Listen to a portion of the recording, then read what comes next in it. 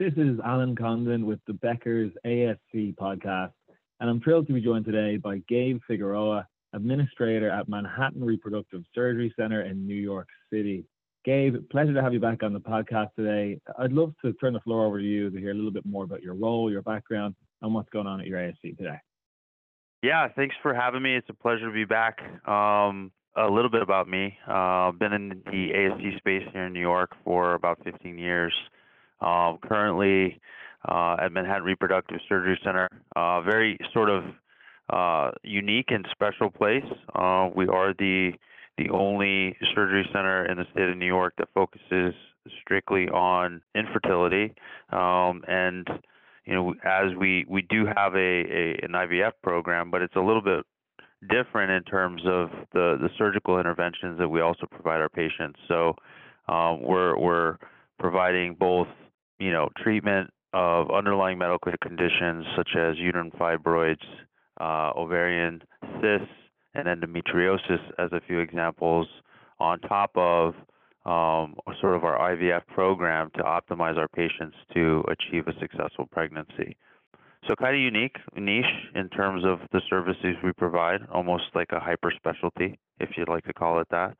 I think that term's kind of getting thrown out there in terms of joints and other things. So I'm gonna put our name in the ring in terms of you know, being a hyper specialty and very specific in terms of the services we provide. Yeah, fantastic. I mean, it sounds like a really exciting times for your surgery center specifically. I'd love to dive into a little bit more about kind of growth and what you see on the horizon. But to kick the conversation off today, Gabe, can you give me a little bit of an idea, a bit of insight into the three kind of biggest trends that you're following in the healthcare or the ASC space today? Yeah, I think the first one I'd talk about, you know, kind of affects us all, and I don't know that it's specific to the ASC. I know that, you know, you go to different conferences, you chat with peers, and this topic seems to trend at the top of everyone's list, and no matter who you're talking to or what conference you go to, and that's, you know, staffing. I think we're seeing a tremendous challenge in terms of, you know, finding good talent. I think there's compounding factors, you know, across the board in terms of why that is. I think the pandemic, you know, here in New York, we've pretty much dealt with a nursing shortage even pre-COVID. So it's not something that's entirely new to us. So I think it's at the top of everyone's list, at least in terms of some of the people I've spoken to or close to it, because it's such a vital part of what we do. You know, our people really make our organizations, and without having continuity, you know, it's very difficult to be able to continue to provide high levels of patient care. If you're in a continuous mode of sort of training people, you know, first finding them, right? I guess I should start there with the recruiting. It's finding the right candidate that sort of aligns with your organization and what you want to do. That's not as easy as it sounds. We, in particular, we try to put together a process that really sort of susses out the attributes of a candidate that kind of align with who we are as an organization. So we look for very specific types of attributes within a candidate, because we want to make the right hire from the beginning.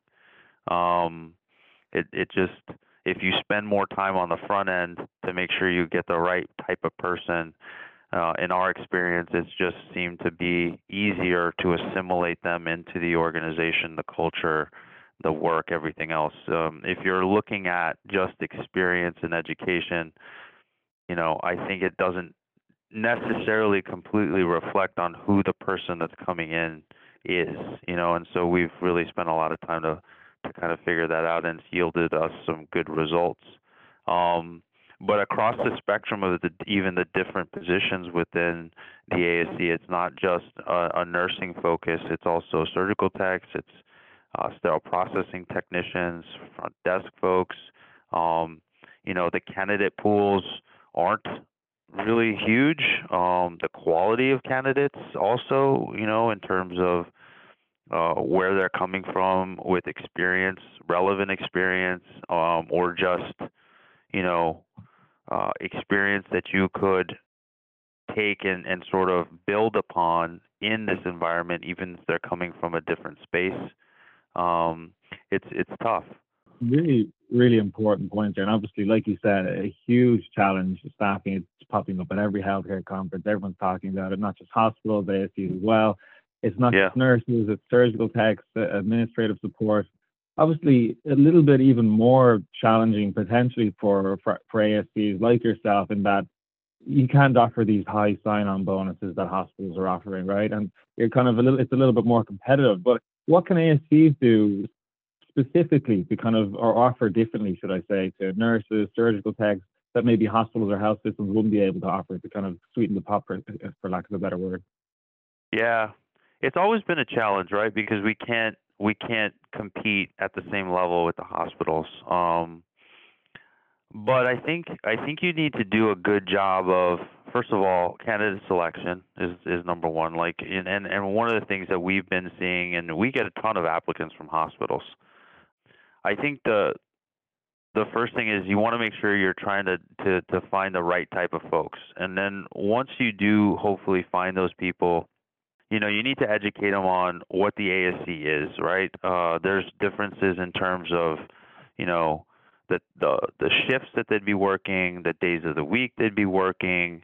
You know, typically you're not seeing an ASC pulling a midnight shift, right? It's typically even if it's early in the morning, and you're working an 8-hour shift, you're leaving early afternoon, or if you're coming in late afternoon, you might be leaving later at night, but it's not a situation where you're pulling a midnight type of shift. And typically, at least in my experience, I've seen a lot of, especially nurses, looking for a little bit different of a work type of schedule when it comes to, you know, a typical schedule in the hospital being maybe, I work 3 12s in a week, uh, and going towards a 5-day work week instead of working a 3-day, 12-hour shift. So the other thing is weekends, nights. There's no call typically, right? You're not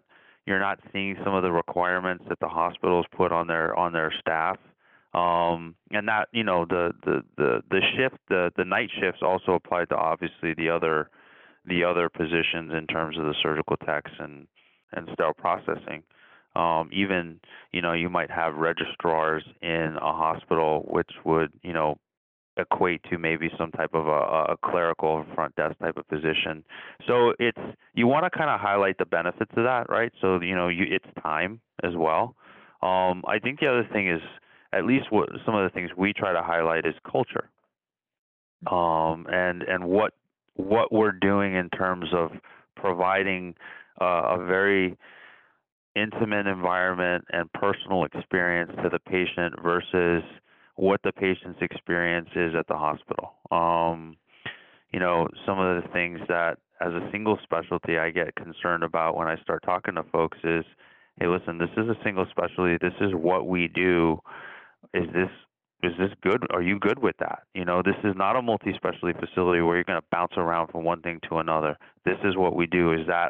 Can you see yourself doing this? And I think if you have a very candid conversation with the candidates and they know what they're getting themselves into, you can kind of find those people that are like, yeah, this interests me. I'm passionate about this.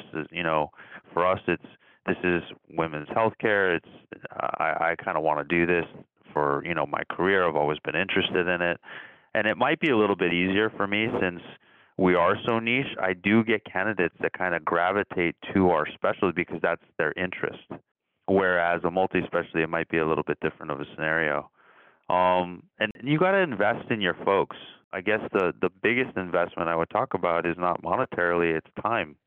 I think that's the greatest gift any human can give another, is to invest time into your people to make sure that you are interested in their well-being. You want to see them grow. You want to see them become successful.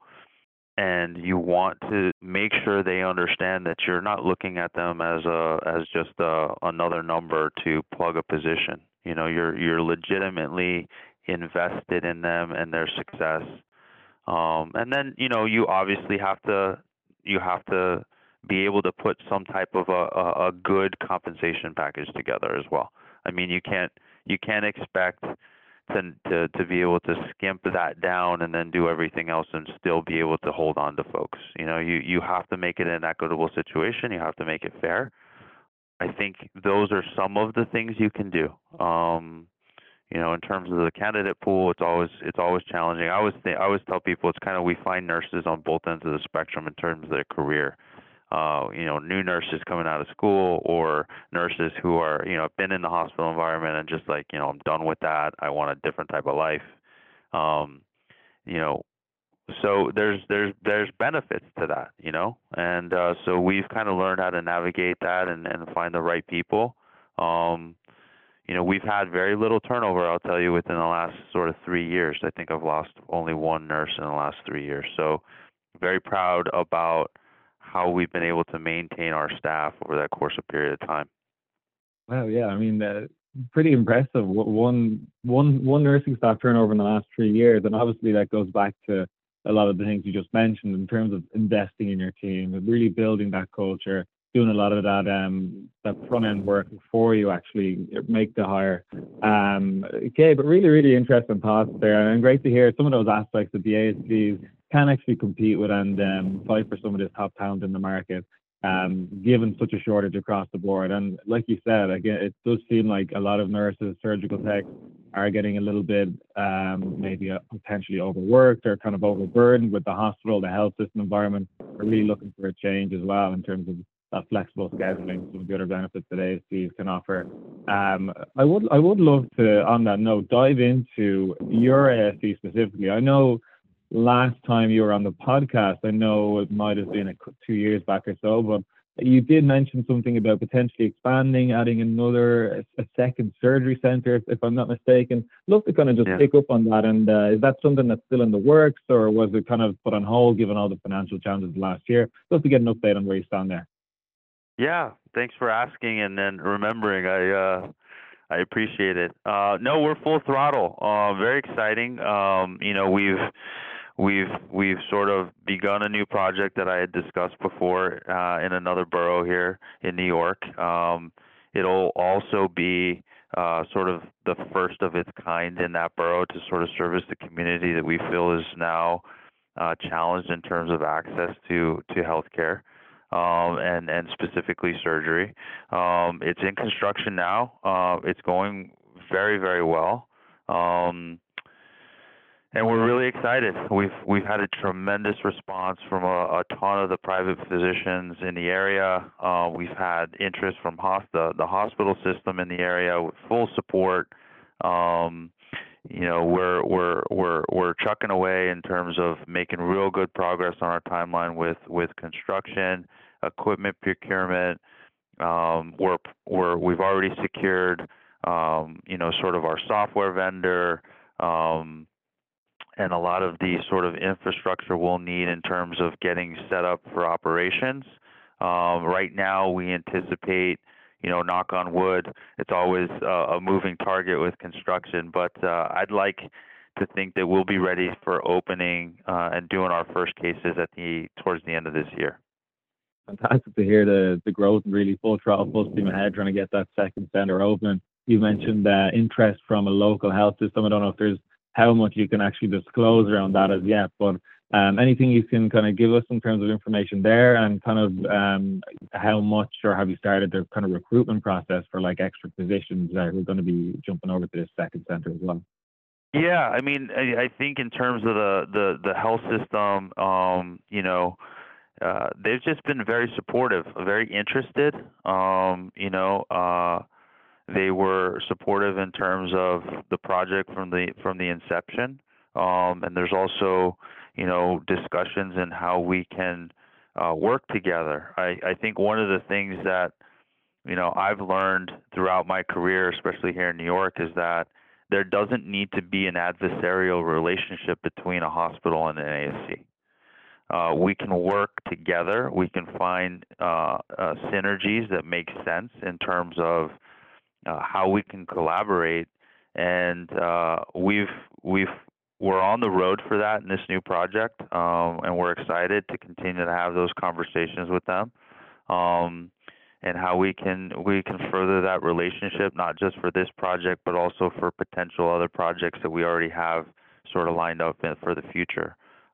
We do have a very aggressive growth strategy, and I think that one of the things we've realized is that we need to be able to build good relationships with the key players in the market, so that we can continue to scale and push that agenda forward. Um, the response from the physicians has also been overwhelming, and I think that's in large due to the fact of its geographical location and the fact that there just isn't enough access within that borough. Um, so you have you have the current situation where it's just uh, situations where doctors are waiting for weeks on end to get even OR time. They're just not able to get their cases done in an efficient and as fast as they would like to do them. And having the opportunity to even utilize a new state-of-the-art facility that would allow them greater access to do their cases and treat their patients is just been overwhelming. I mean, recruitment has been just on fire. We're receiving applications and inquiries daily, and we're even conducting some sort of site tours for the physicians if they've would like to go see the physical site. So yeah, all exciting, all very good, and I think those are the contributing factors in terms of why the project has the momentum it has. I think from a state perspective, they also realized that there was a community that was underserved and needed some more access. So it was a full support in terms of the state approval process, given the area that it was in. Yeah. I mean, certainly sounds a really, really exciting time for you and the surgery center, and a real feather in your cap to really spearhead this project to almost completion, hopefully at the end of the year. Given that we are seeing, a lot of kind of projects kind of stall or being paused over the last year or so, given the many financial challenges that we've seen across the healthcare industry. I wanted to pull back something you mentioned interesting that I wanted to pick back up on. Is that kind of relationship between health systems and ASCs. Like you mentioned there, it's almost like a symbiotic relationship now. It doesn't have to be one butting against the other, which we've obviously seen for historically over the years. Are we starting to come to a point now, given that so many procedures are moving to the outpatient setting? Are we starting to come to a point in time where hospitals and health systems are finally starting to realize, okay, we need a partner, we need to be joint ventures, we need to look at ASCs as more as equals on a level playing field rather than them against us, so to speak? I'd like to think so. I mean, I don't know that reality is there quite yet, but I think that it's a process that I hope is starting to evolve to the point to where the hospitals are understanding the trend. I think they do. I think part of it though is that they don't 100% understand it. I think a hospital system is built and designed to run hospitals. Even when it comes to their sort of quote unquote ASCs or HOPDs, it's not run like a freestanding ASC. It's not the same animal. It's a different type of entity, right? And so when you are designed and built from your foundation up to run an institution a certain way, I think the freestanding ASC becomes a little bit of an enigma or something difficult for them to wrap their heads around on. Okay, well, why? How did they run it? How did they make it successful? The ASC typically will not have such a bureaucratic process or environment that it has to be navigated like a hospital does, right? So decisions can be made faster. They can be made more efficiently. They can be made more impactful in terms of what needs to happen for the surgeons and the patients that are utilizing that facility, because the ownership is making those decisions, and the governing board is making those decisions at the sort of the ground level. There isn't so much distance between, where the decisions are being made and who they're impacting. And so I think they're understanding that, from an ambulatory standpoint, definitely procedures are migrating to that environment. I think they're feeling the pressure from the insurance companies, especially here in New York. There's been a lot of communications back and forth between insurance companies and hospital systems and even associations about the appropriateness of doing certain procedures in a hospital when it could be done in an ASC. I think it's hard to argue the tremendous amount of cost savings that the ASC platform brings to the entire healthcare system, right? I mean, here in New York especially, you're seeing, over the last 2 decades, you've seen a tremendous amount of hospitals close. You've seen hospital consolidation. And why is that happening? It's because they are a tremendous cost burden to the healthcare system, and if we can move procedures in a safe way and maintain the highest levels of quality and have the same type of outcomes or better outcomes in or at the ASC, and it be a fraction of the price that is being done at the hospital, or why aren't we moving in this way? I think it's also, the hospitals being protective of their own business lines and, not wanting to lose the case volume. So I think it's it's an evolution. I think it's going to take time, but I think they're looking at it in a different light because that's just the way things are happening. Right, and a couple of really excellent points there. And obviously, why aren't we moving in that direction? It sounds like we are moving in that direction, potentially a little slower than maybe some would like. But like you said, in terms of ASCs being able to offer certain services at a fraction of the price and arguably a much better quality. On that note, and last kind of point on this, I'd love to get your thoughts on site neutral payments. Obviously, it's something that the Ambulatory Surgery Center Association, ASC, has been pushing for quite some time. Obviously, we're seeing some pushback from the American Hospital Association. Is it something that you think we're also moving closer to? Is it a realistic goal and achievement for ASCs down the line? I think I'd like to say yes. I'd hope so. But again, I don't have a tremendous amount of faith in the bureaucracy that has to navigate to get to become fruition. I think it's a tremendous mountain for us to climb as the ASCs to get to a point where we see equal payment for the same types of procedures. In terms of the site of service or the HOPD versus the freestanding ASC. So I hope we can continue to sort of chip away and make people more aware. I think, in terms of an advocacy standpoint, you have organizations, national organizations, flying into Washington and trying to educate folks on what we bring to the table. I think it's just going to be a consistent climb. We need to continue to sort of make a full court press on that initiative and make people more aware and educated. And as you sort of get new people in office or you kind of also have to re-educate folks. So it's just this constant sort of communication and initiative that I think is going to continue to happen for over the course of the next several years. I don't think it's going to happen overnight. Certainly a space to watch. It'll be interesting to see how it plays out over the next several years, as you said. Yeah, I wish I could snap my fingers and just make someone wake up and say, "Hey, do it here." It's not just less costly; they're not going to get an infection, So, I think it's just a matter of making people see things not just from one perspective but multiple, and hopefully continue to trend in that direction.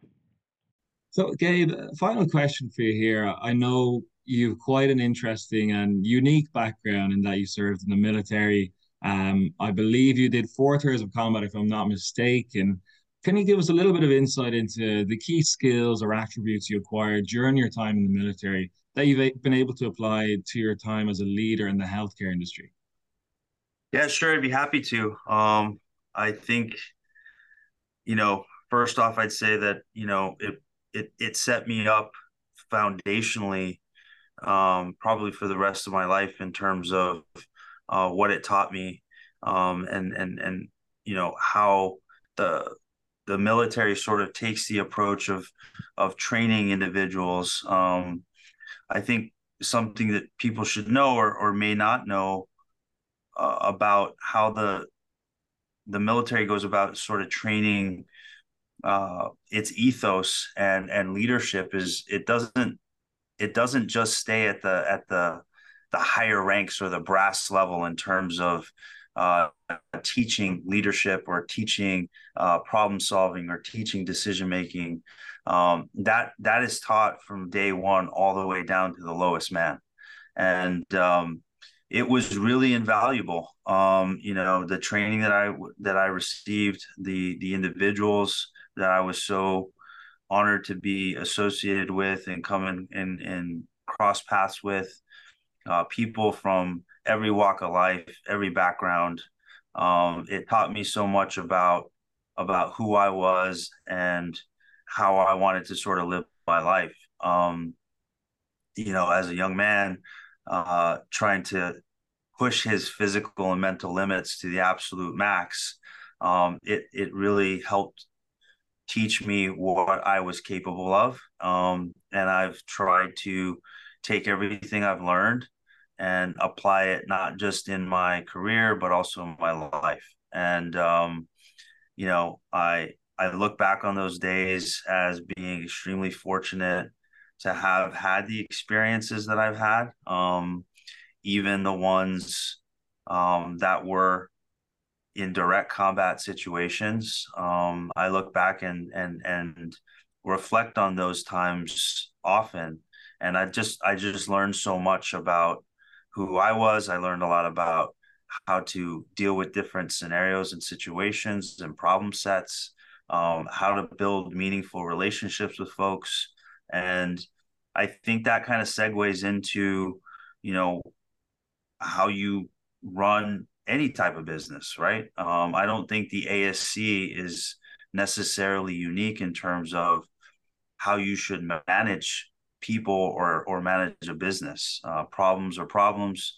Every industry needs good people within it, and so I really credit my entire philosophical approach and even some of the tactics and techniques that I learned in the military and how I apply them to sort of what I do every day. It's all because of that. It's all because of great people who invested time into me and took the time to teach me. And I definitely wouldn't be where I am today had I not had those experiences and had the honor to have the privilege to have served with remarkable human beings. Yeah, absolutely. And again, thank you so much for your service, not just in the military, but also in everything you're doing in healthcare as well. It's kind of amazing to hear about everything you achieved in those two separate careers and also how they kind of link up as well. And certainly, like you said, with the incoming surgery center, the second surgery center coming up at the end of the year, certainly a lot to look forward to you as well in your for the remainder of your healthcare career. So, Gabe, again, thank you so much for taking the time to speak with us. It's been a real pleasure today, and I've certainly learned a lot. Thanks, Alan. It's been a pleasure. I hope we get to talk again soon.